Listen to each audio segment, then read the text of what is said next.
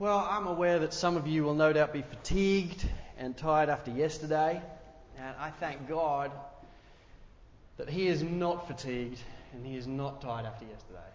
His Word is active.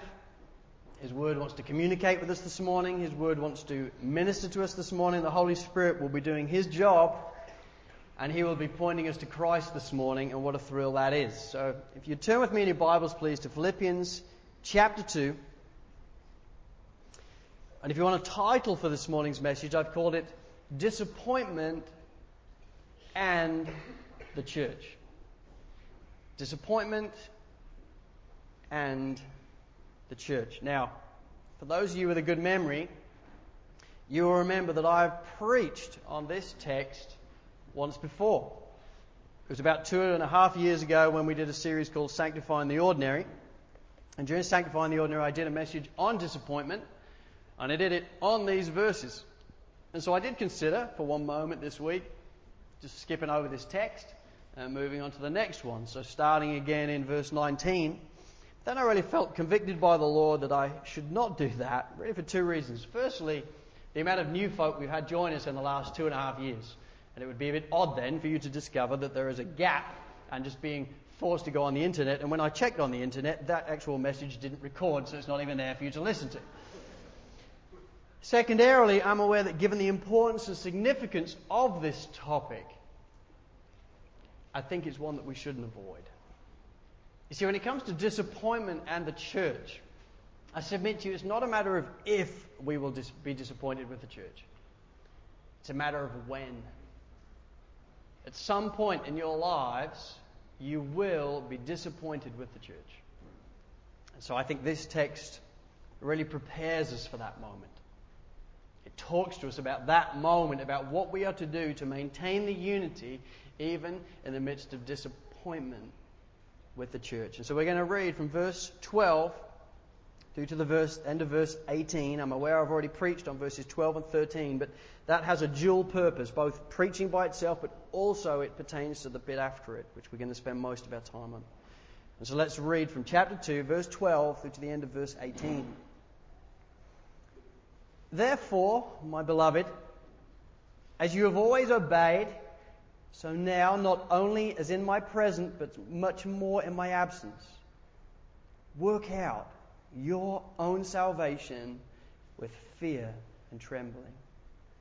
For it is God who works in you, both to will and to work for His good pleasure.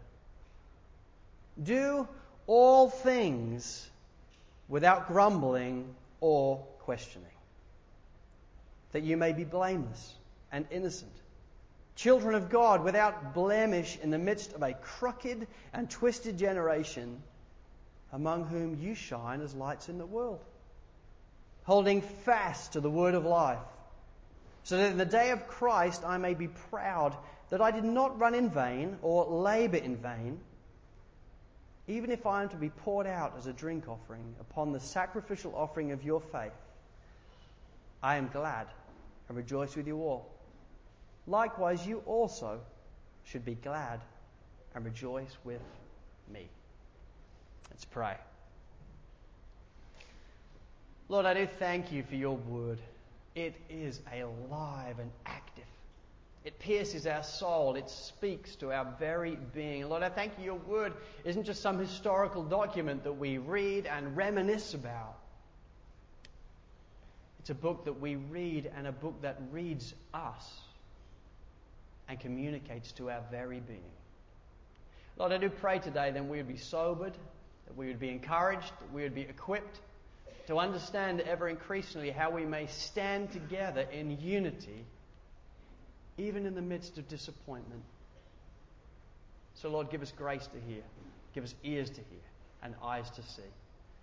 In Jesus' name, amen. You know, like every other new family, Emma and I set off on our trip to Kos many years ago with high expectations. You see, it was our first trip as a family. Josh was about 1 year old. Is that right? He was about 1. And so we set off to the Greek island of Kos, which when you're in Britain is no big deal. Here you think, oh, Kos, that sounds amazing. When you're in Britain, that's 2 hours on a plane, and you're looking forward to it. But we set off with massively high expectations. Emma and I and this 1-year-old little boy, we were convinced that, we had read the brochure, and the brochure looked pretty nice. And so the hotel itself, you're thinking this is going to be probably like heaven when we arrive. And we were convinced that because we had trained Josh so well, clearly, he was now sitting up at 1.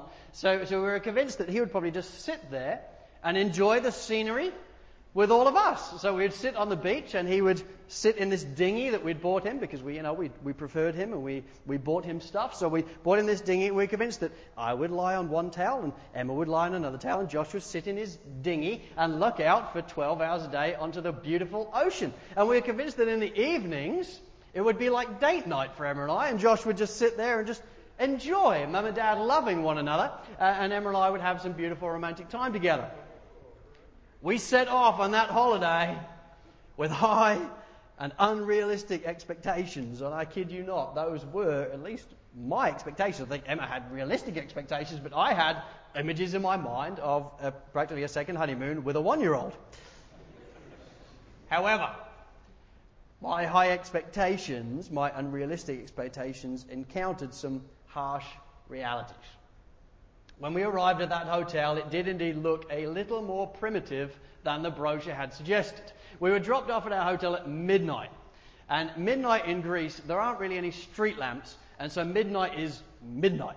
You can't see anything. And so they literally threw us out of a taxi, drove off, and there was Emma and I and this 1-year-old boy in a pushchair with me with all the bags, and we can't see anything at all about what's going on. And yet, so I get these bags, and we're sort of randomly knocking on doors, hoping it might be our room. And eventually, we come across a room that is our room, and yeah, it was a little bit more primitive than the brochure had suggested. When we turned our light on, you see these cockroaches running for freedom, and you think, okay, well, that's not quite as I had in mind. And the actual room was a lot smaller than the wide-angle lens had put in the brochure.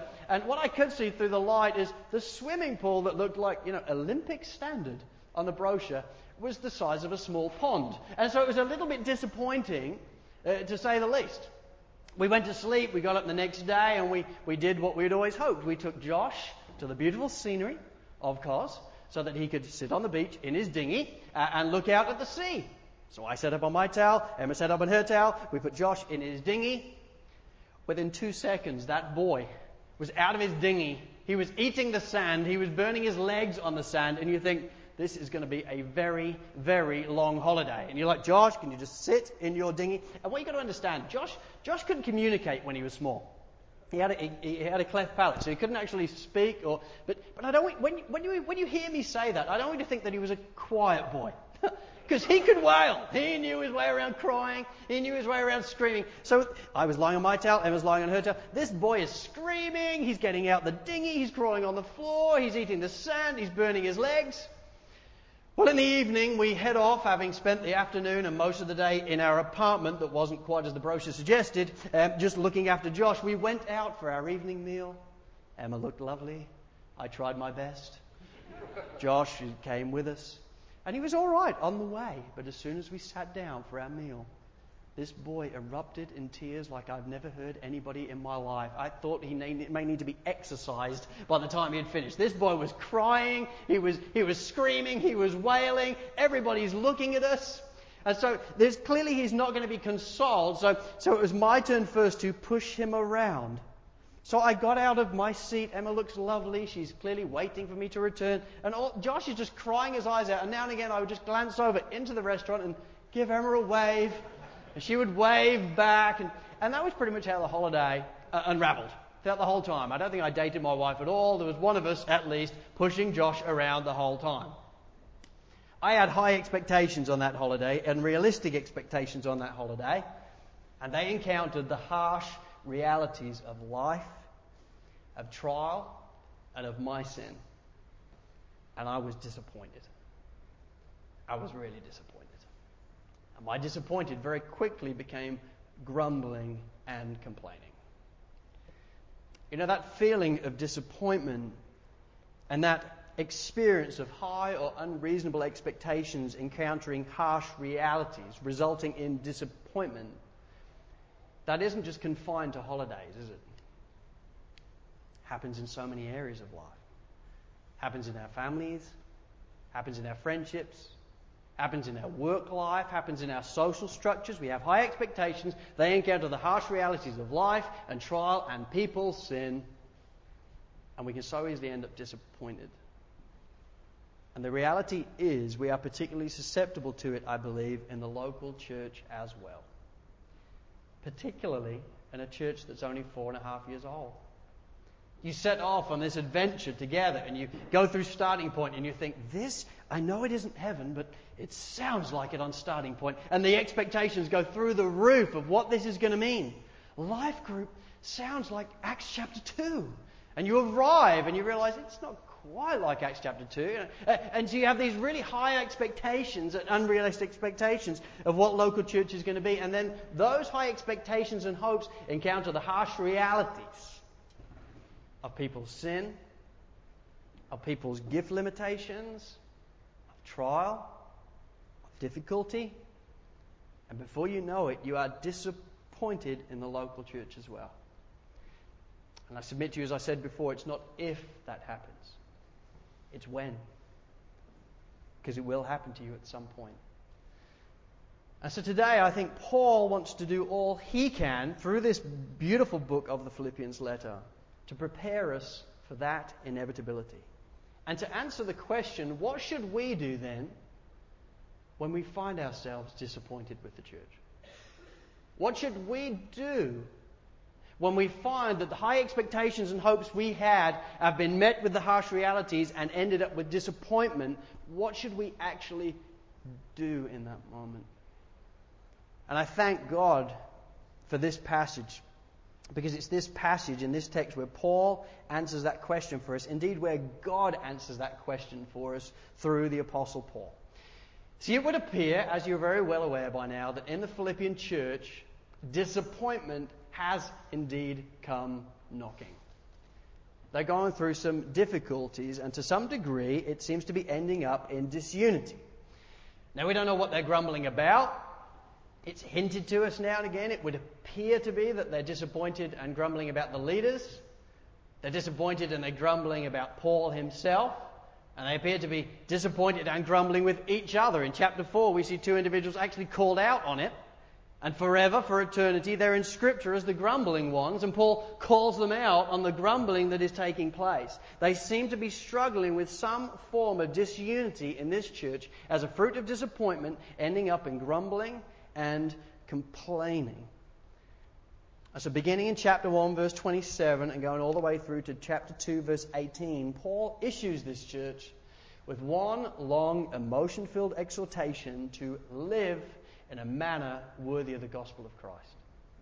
That's his point. His point is, guys, you've been saved by grace. So live in a manner worthy of the gospel that you've received. Live in a manner of what he has done for you. Wear your salvation like a medal. You will never be able to earn it, but exhibit it in your lives by pulling together a unity. And his emphasis all the time, the one nail he continues to hammer all the way through from chapter 1 verse 27 to chapter 2 verse 18 is the vital importance of having unity in heart and mind for the sake of the gospel. So he gives us that wonderful picture in chapter 1 verse 27 of the Roman battalion. A Roman battalion standing together with their shields ready, with their armor ready, standing as one unit. Both standing for the gospel and also striving forward for the gospel, but as one unit. Not just a random army running to the distance, all doing their maverick thing for Jesus, but standing together as one unit, exactly like the Roman battalions would have done. In chapter 2 then, verses 5 through 11, he gives us a picture of Jesus. A picture of the one who laid down his life for us. It says in verse 7, "But he made himself nothing, taking the form of a servant, being born in the likeness of men." He gives us this wonderful illustration of the way Jesus has done it in preferring other people, on pursuing other people in humility, even giving his life as a ransom for many. And in chapter 2, then, verse 12, he transitions from theological contemplation to practical application through this one word, chapter 2, verse 12, therefore. His whole premise is in light of all of this, in light of the importance of it is that you stand together for the gospel, in light of the importance of what Jesus Christ has done for you, therefore, my beloved. In light of the gospel, this then is how we're called to live. In particular, in light of the gospel, this is what you're to do when disappointment comes knocking. That's what had happened in Philippians. But I submit to you, it's what happens in church life all the time. So Paul is preparing us for that disappointment. That's why I believe God has brought this into Scripture so that we can learn from it as to what to do when disappointment comes knocking.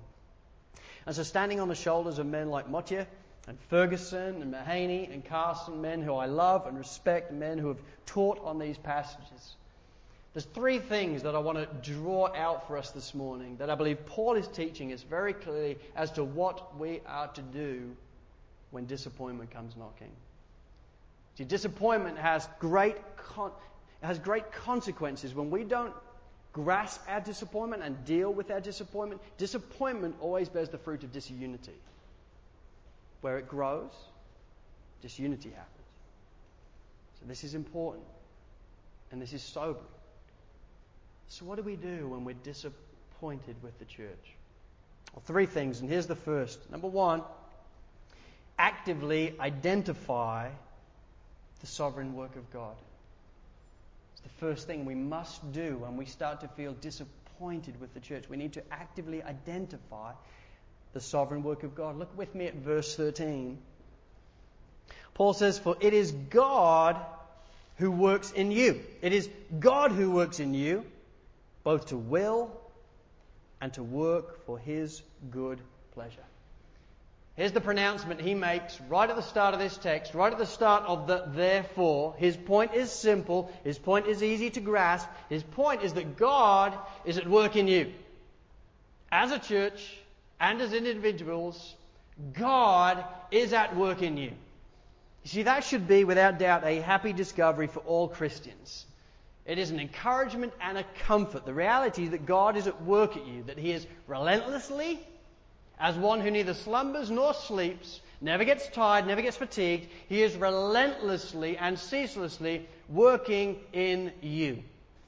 The one who began your salvation before there was even time, the one who at the right time sent His Son, the one who at the right time now indwells in you in the personal work of the Holy Spirit, He is relentlessly and ceaselessly at work in you. That is such an encouragement and a comfort, is it not? When you realize the high and holy calling on your life as a Christian, and you start to be overwhelmed and you realize, I don't think I can pull this off. God says, you can't, in and of yourself. So I'm going to come and be with you. I'm going to come into your life and I'm going to help you. I'm going to work in your will. I'm going to work in your life. I'm going to aid you, in effect, to serve me. This is such an encouraging and comforting point to all Christians, but it's also, I believe, an encouraging and comforting point for the church. And this is written in the context of the church. The reality that God is at work in us. He's the one. He's the one taking people from every tribe and language and nation and knitting them together in the context of church. He is the one who by divine grace brought you into the doors of Sovereign Grace Church at some point in your life. You felt quickened to join the church, and the promise is God's at work in that. He's going to be doing that. For how long? Well, chapter 1, verse 6. How long? Well, he says this, "And I am sure of this, that He who began a good work in you will bring it to completion at the day of Jesus Christ." Well, that's good news. He's never going to leave us. The one who started it is going to sustain us. He's always going to be with us. He's going to ceaselessly and tirelessly continue to work in our lives. That is such an encouragement and comfort, I believe. But Paul, if you understand him correctly in context, is not just seeking to bring us encouragement and comfort. I think He's seeking to point us to something. I think He's seeking to point us to something that is of immeasurable value when it comes to understanding what we should be doing when disappointment comes knocking. Namely, we should be actively identifying the sovereign work of God. See, in verse 13, the question that is pertaining to every church is not the reality of God being at work. He tells us that. He tells us, no, God is at work in you. He always will be, ceaselessly and tirelessly until He returns. The question then isn't the reality of whether He's at work. The question is one of, do you see it or not? The question isn't reality. The question is perception. Do you see Him at work? And here's the reality, my friends. When it comes to disappointment, and I've seen people get disappointed over the last 14 and a half years of being a pastor. When it comes to the reality of disappointment, we're not dealing with a reality that is real. We're dealing with what people perceive. And given the nature of indwelling sin that happens and is present in all of our lives, because of the nature and presence of indwelling sin, it is far easier when we are disappointed to identify deficiencies in the church. That's easy. You would never pay a pastor full time to identify deficiencies because everybody does that. We can all be like Christian smoke alarms when we're disappointed. We start to see things everywhere in the church that suck, and you're just about everywhere I look, there are problems. Given the nature of indwelling sin in our lives, we will always quickly and easily identify deficiencies. And if you come to me with deficiencies, I could give you a list that's twice as long. It's not hard to see deficiencies. What is hard sometimes is to perceive God at work. And given the presence and reality of indwelling sin, given the presence and reality that then we can all quickly identify deficiencies, if we don't actively identify grace, if we don't actively pause and identify God at work in a church, guess what we will feel? Disappointment. That's all you'll see. All the problems. All the things that should be better. And you will be profoundly disappointed with the church. And I know it because I've experienced it. Experienced it in reality many times. Remember when I was a younger guy and I used to go to Christian conferences. The thing that I loved about Christian conferences, particularly New Attitude, which is a Sovereign Grace one, and some years ago all the Sovereign Grace young folk would gather together across the world. There'd be about 3,000 to 4,000 young people there. You'd be worshipping Jesus. It was like Christian utopia. It was great. Nobody had any pressures. You all had money because your mum had given you some, and so off you'd go.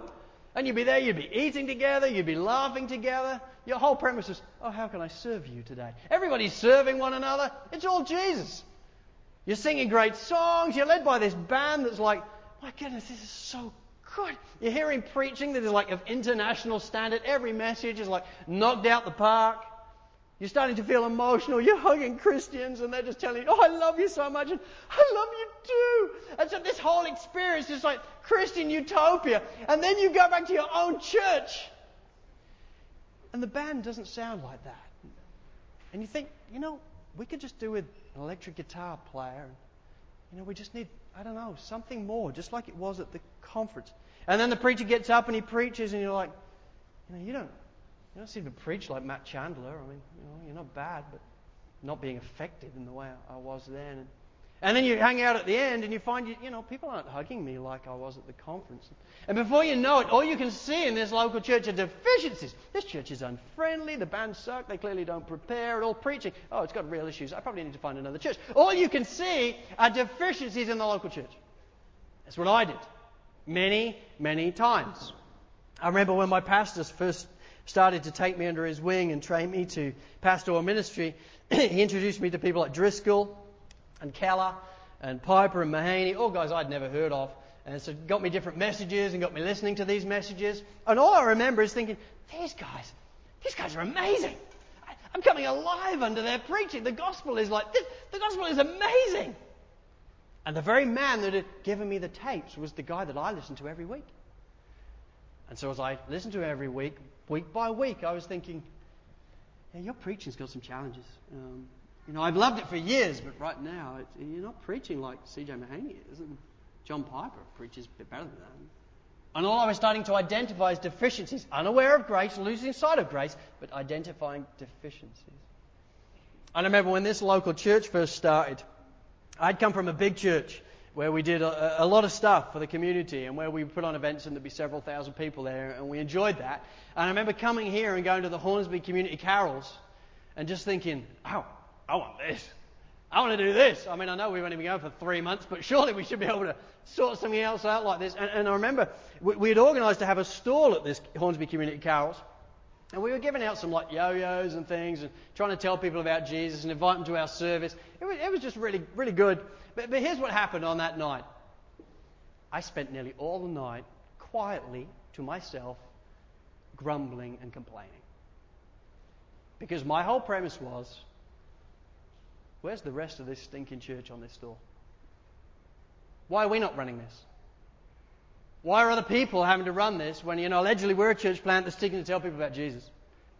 And I was aware that so many people had really valid reasons why they couldn't make it. There was stuff on, there was family issues, and that was all fine. But in my heart in that moment, all I remember thinking is, what is the problem with this church? People don't serve like they do at this Hornsby Community Church. We've moved all this way. What's the problem with this church? I remember Jesse coming and just saying, oh, Dave, you don't seem to be very happy. I said, no. He said, well, what's up? And he said, I said, well, to be honest, why can't we run this? And he just said, well, this church has been going for 25 years plus. We've been going for about 3 months. And I think you need to lower your expectations.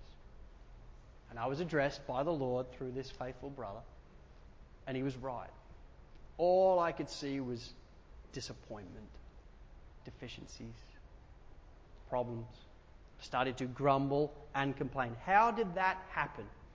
Well, I took my eyes off seeing the active work of God in this local church. So I started to see deficiencies rather than Him and His grace and what He was doing all the way back then, some 4 and a bit years ago. So what do we do? What's the remedy to avoiding that path towards disappointment? Well, we need to, number one, actively identify the sovereign work of God. And I submit to you, if the Apostle Paul can do this, anybody can do this.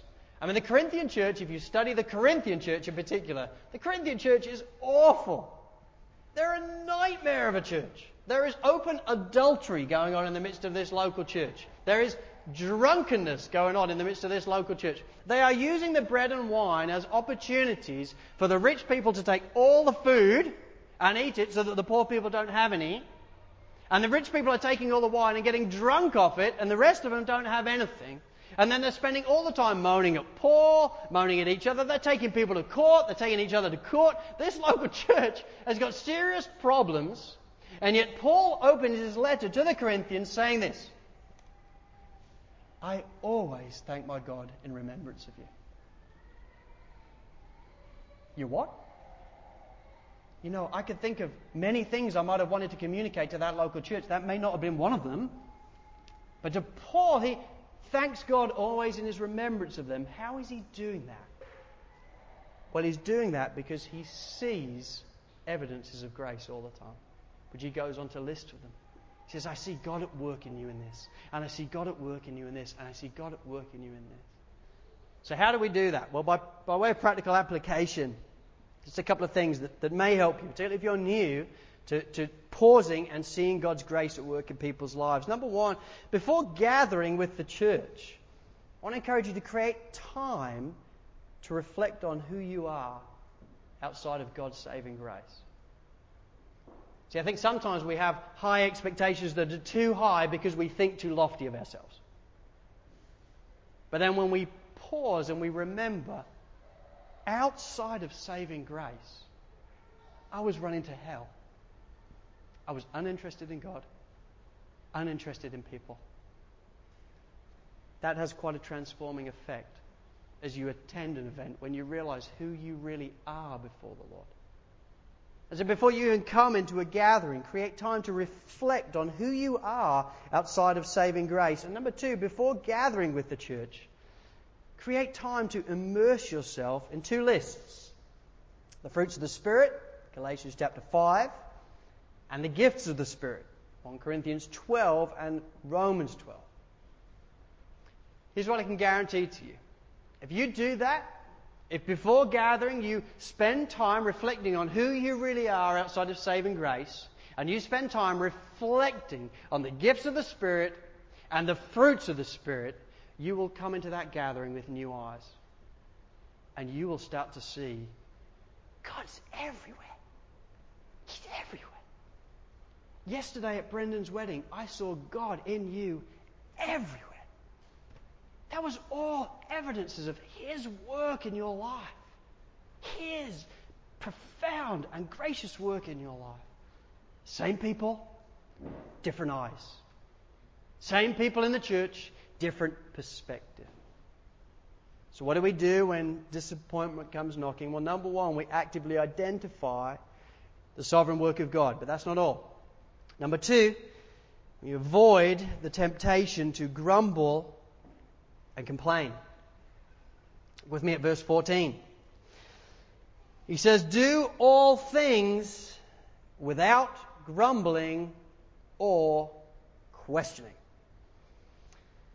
You know, the thing that I love about that verse is it is totally comprehensive in nature, isn't it?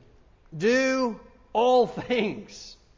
He doesn't give any wiggle room to say, well, yeah, but surely it's all right to complain and grumble in this environment. He goes, negative. Do all things. Whatever you do, in everything you do, ensure it is void of grumbling and complaining. There's no hyperbole here. This is a comprehensive command from the Apostle Paul himself. And when it says the word questioning there, he's not talking about humbly saying, hey, could I ask you a question? I just didn't understand that. Or I'm struggling with maybe what you've said there. That's not what he's talking about. It is a question of complaint. It's a complaint. So the whole premise is grumbling and complaining. Questioning in a way that in reality you're registering complaint after complaint after complaint. And Paul's point is that should not be so among you. If you're going to maintain the unity, if you're going to stand together as one, you must ensure that you do all things without grumbling or complaining. Now, folks, I submit to you that when disappointment comes, the temptation to grumble and complain will inevitably arrive. It will. When you are disappointed with the church, one of the first things you will feel is, I want to complain about it. I want to grumble about it. But I want to urge you that this command is an absolutely vital one. If we are going to maintain a unity in this local church, and if any church is going to maintain a unity, this is not one we should quickly brush over, as if, well, we'll try our best. This is vital. Grumbling and complaining should have no part in our story of Sovereign Grace Church. Why is that? Why is it that God has arranged it? But why is that Paul is so busy emphasizing that? Why has God put this in Scripture for local churches? Well, there's some important reasons. See, firstly, our grumbling and complaining, first and foremost, is a sin before the Lord. Do you realize that? Do you realize that when we are complaining and grumbling about something, we're sinning against God Himself. We are allowing poison to come forward out of our mouth in the form of complaint and grumbling. That is a stench before the Lord. And I think so often we don't realize that because we're seduced by the world. And in being seduced by the world, the reality is that complaining, I think, is the common language of our culture, isn't it? So we just think of it as the norm.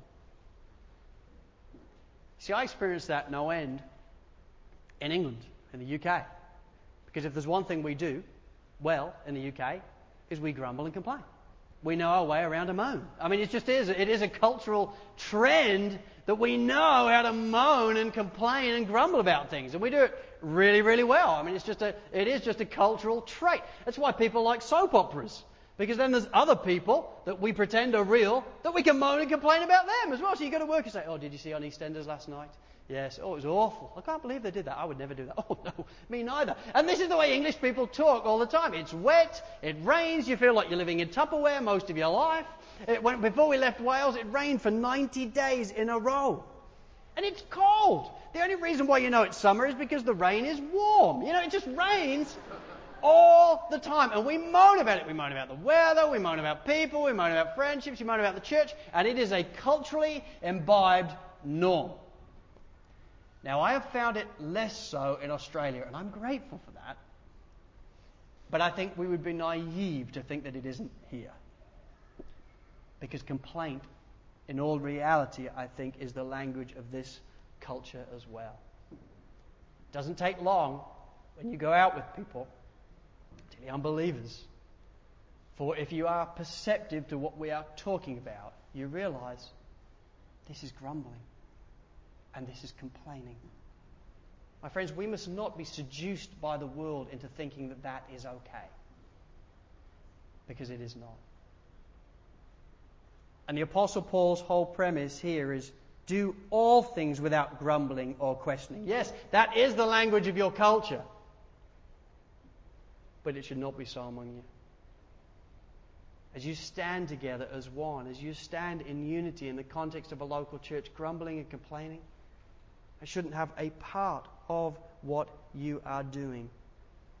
He says then in light of verses 5 through 11, the whole premise of what Jesus has done, the premise is, in light of all that Jesus has done, we should not grumble and complain. Why? Because grumbling in reality is ungrateful accusation towards God regarding His divine providence. Do you see that? Grumbling, we think of it as horizontal, don't we? I'm just complaining about you. No. You're complaining about the God's providence behind that person. Oh, well, that changes things a little bit.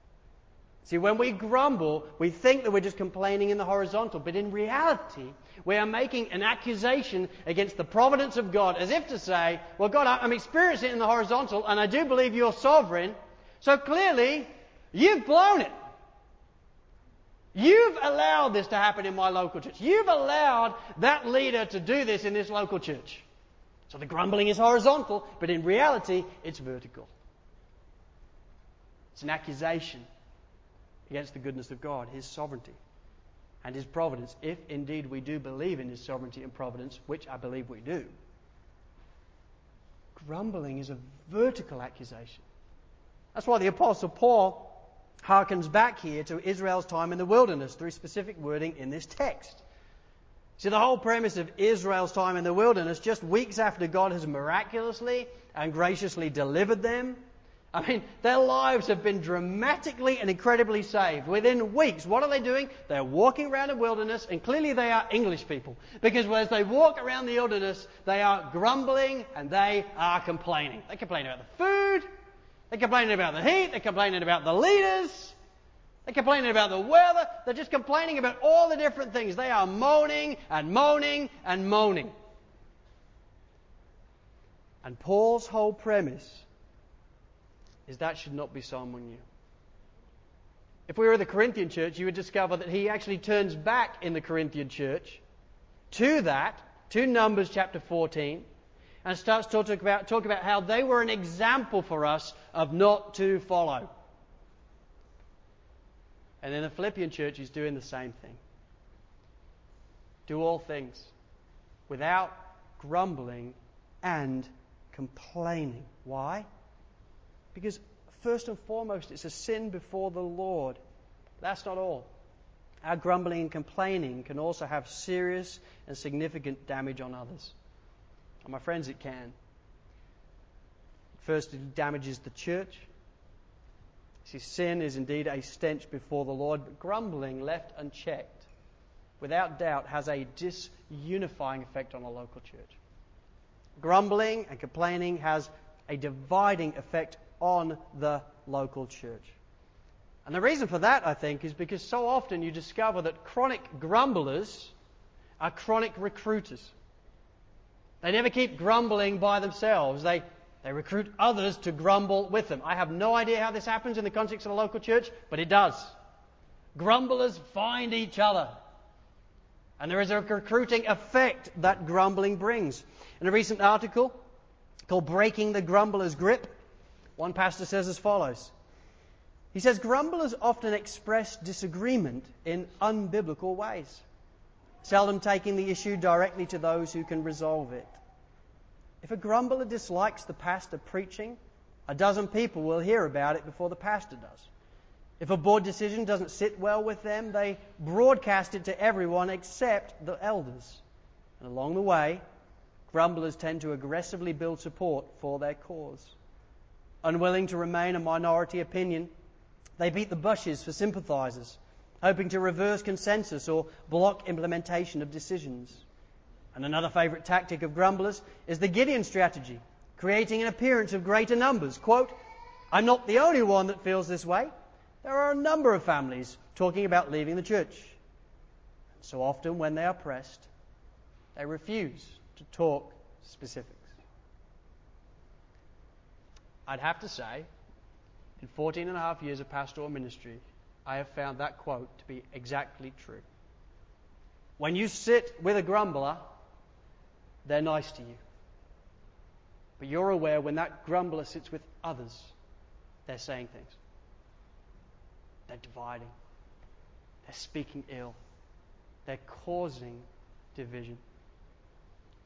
That's why Paul says there needs to be no grumbling and complaining among you. You will divide what God has put together. You will disunify what God, through the gospel, has unified. Grumbling and complaining damages others, and it also has a damaging effect not only on the church but on our corporate witness. An issue that Paul then talks about in verse 15. Look at this. He says, do all things without grumbling or questioning, that you may be blameless and innocent, children of God without blemish, in the midst of a crooked and twisted generation, among whom you shine as lights in the world. Now, his whole premise is you live in a crooked and twisted generation. So live as lights. Live differently. Grumbling and complaining is the language of the culture. So in the local church, be different. Live without blemish. Live as one, having been affected by the gospel. Reveal that to the world. Having been affected by Jesus Christ, lower yourself like He did, walk in humility, and resist disunity by resisting complaining and grumbling. So that people in the world will see you. They'll see you as different. They'll see you shining as a light on a hill. They'll see you as the people that God has called you to be. And so why is it so important that grumbling and complaining be purged? Well, it's important because our grumbling and complaining, first and foremost, is a sin before the Lord. But our grumbling and complaining can also have a serious and significant damage on others, a damage on the church and a damage on our corporate witness. And so Paul's whole point is it should therefore have nothing to do with you. It should not be so among you. And so when those high and often unrealistic expectations collide with the harsh realities of life and trial and other people's sin in the context of local church, you will feel the temptation in the midst of disappointment to grumble and complain.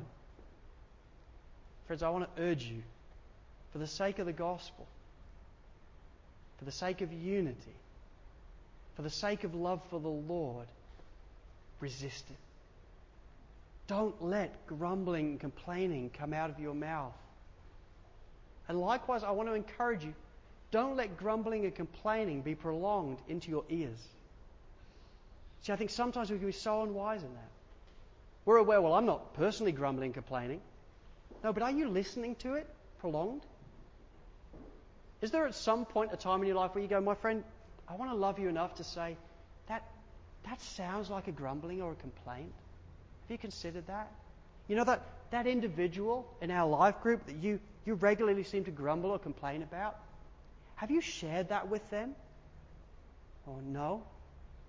Well, then I don't think you should be telling me anything more about it, because at worst that's slander, at best it's gossip. You need to imbibe Scripture and go and talk to them about it. Love them. Friends, we must guard our mouths against complaining and grumbling, but we must also guard our ears. And then number 3, we must hold fast to the word of life. Look with me at verse 16. He says, holding fast to the word of life, so that in the day of Christ I may be proud that I did not run in vain or labour in vain. My friends, when our high and often unrealistic expectations collide with the harsh realities of life, resulting in disappointment and then often formulating and bearing fruit of complaint and grumbling, we must first of all actively identify the sovereign work of God. That's what we must first of all do.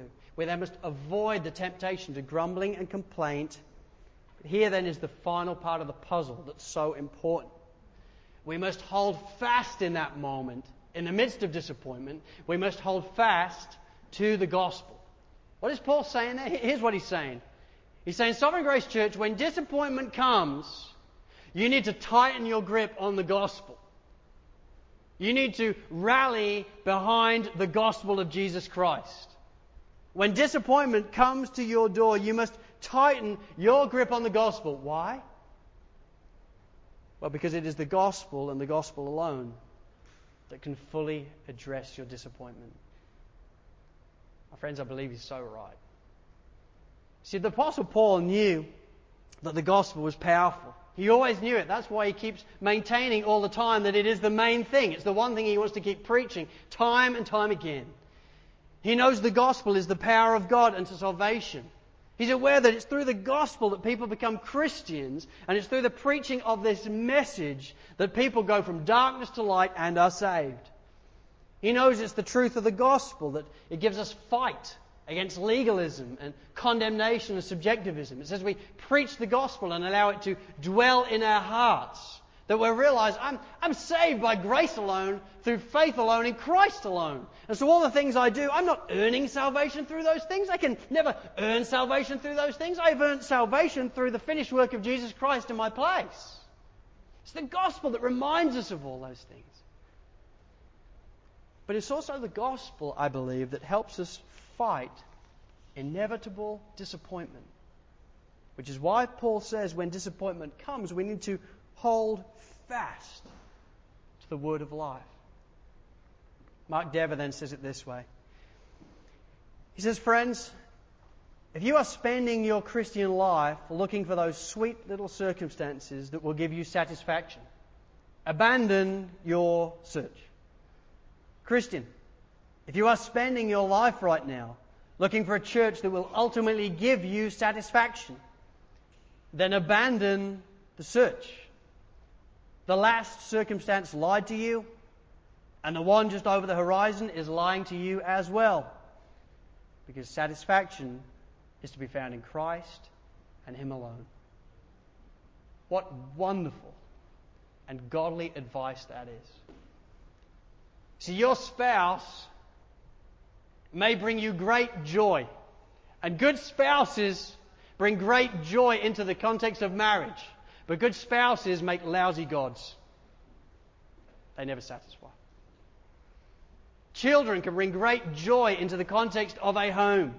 They can make you smile. On occasion they can make you despair. But they can make you smile and they can bring you great joy. Children can bring great joy into a home. But children are lousy gods. They never satisfy. Friendships can bring great joy to the soul and great joy to life. But friendships make lousy gods. And churches are so important as biblically defined. Churches, when it operates as an army and as a family and as a hospital, can bring great joy for the soul. But churches make lousy gods because they'll let you down. Given the nature of life, given the nature of sin, given the nature of limited giftings, that they can't satisfy you. And Mr. Deverden is right. Satisfaction is to be found in Christ and Him alone. C.J. Mahaney then says it this way. He said, it is only the gospel that can put our lives and disappointments into their proper perspective. There is no circumstance that you are ever going to come upon, however mature your church becomes, that will ultimately protect you from some form of disappointment. There is no church, however mature, that will ultimately satisfy you. Your church, in every context, even your closest friends, they are all at some point going to disappoint you. Your church will not be able to ultimately satisfy you. No. It is only the gospel that can ultimately satisfy you and protect you from inevitable disappointments as we work out church life in the context of this fallen world, which includes our active and remaining sin. Listen, only the gospel. My friends, disappointment in the church is inevitable. And I can almost guarantee you at some point you will be disappointed with this church. You will, at some point, be disappointed with me. I will disappoint you. Due to limited gifting, due to indwelling sin in my life, I will never deliberately be trying to disappoint you. I will never deliberately be trying to offend you from words that come out of my mouth. But given the fact that you hear so many of my words over a year, it seems to only take 2 or at best 3 to offend someone. The odds are on that at some point I'm going to disappoint you. I'm going to offend you. Your life fruit at some point will disappoint you. You will have had high expectations of it, and those expectations won't have been realized. They will have been interacted and collided with the harsh realities, and you'll be disappointed. Your friendships that are often great at some point, they will disappoint you. And this wider church, although for me it is the crowning glory of my life, it's not God. And it will disappoint you. Well, my friends, I want to encourage you when that happens, and being aware that that inevitability will come, hold fast to the word of life. Hold fast to the gospel. Because it's as you spend time with Jesus, as you stand around Calvary again, that you'll realize it's astounding grace that I'm even saved. It's astounding grace that He called my name to even walk in those doors and be a part of any local church. It's an expression of His profound love for me. It's around Calvary we shrink to our true size. It's around Calvary I think we return to the same church with new eyes. We see something different. So hold fast to the word of life. My friends, it's not a matter of if you will be disappointed with a church. Given our often high hopes and given the realities of harsh realities, it's a matter of when you will be disappointed with the church, not if. And so when that happens, I want to encourage you, actively identify then the sovereign work of God. See Him in the people. See Him at work, and I guarantee to you, He is everywhere. Avoid the temptation to grumble and complain, and in the midst of it all, hold fast to the gospel. And here then is what I believe will be the effect. Chapter 1, verse 27. You will in that moment be letting the manner of your life to be worthy of the gospel of Christ. And that's what it's all about. Let's pray.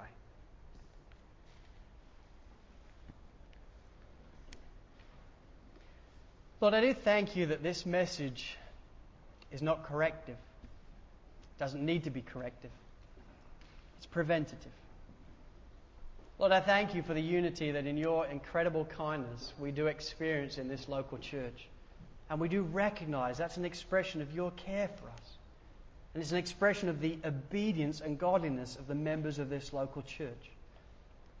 Lord, you do help us then to continue to stand together as one, gathering around the glorious gospel of Your Son, holding fast to it, avoiding grumbling, and quickly to identify and celebrate evidences of Your grace, Your sovereign work in other members' lives.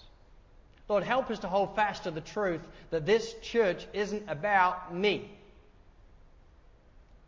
This church is about You. It's about Your work. And it's about others. So Lord, help us to be like you, thinking about your Father and thinking about others. And would grace abound to us then in unity, together, till the end. Amen.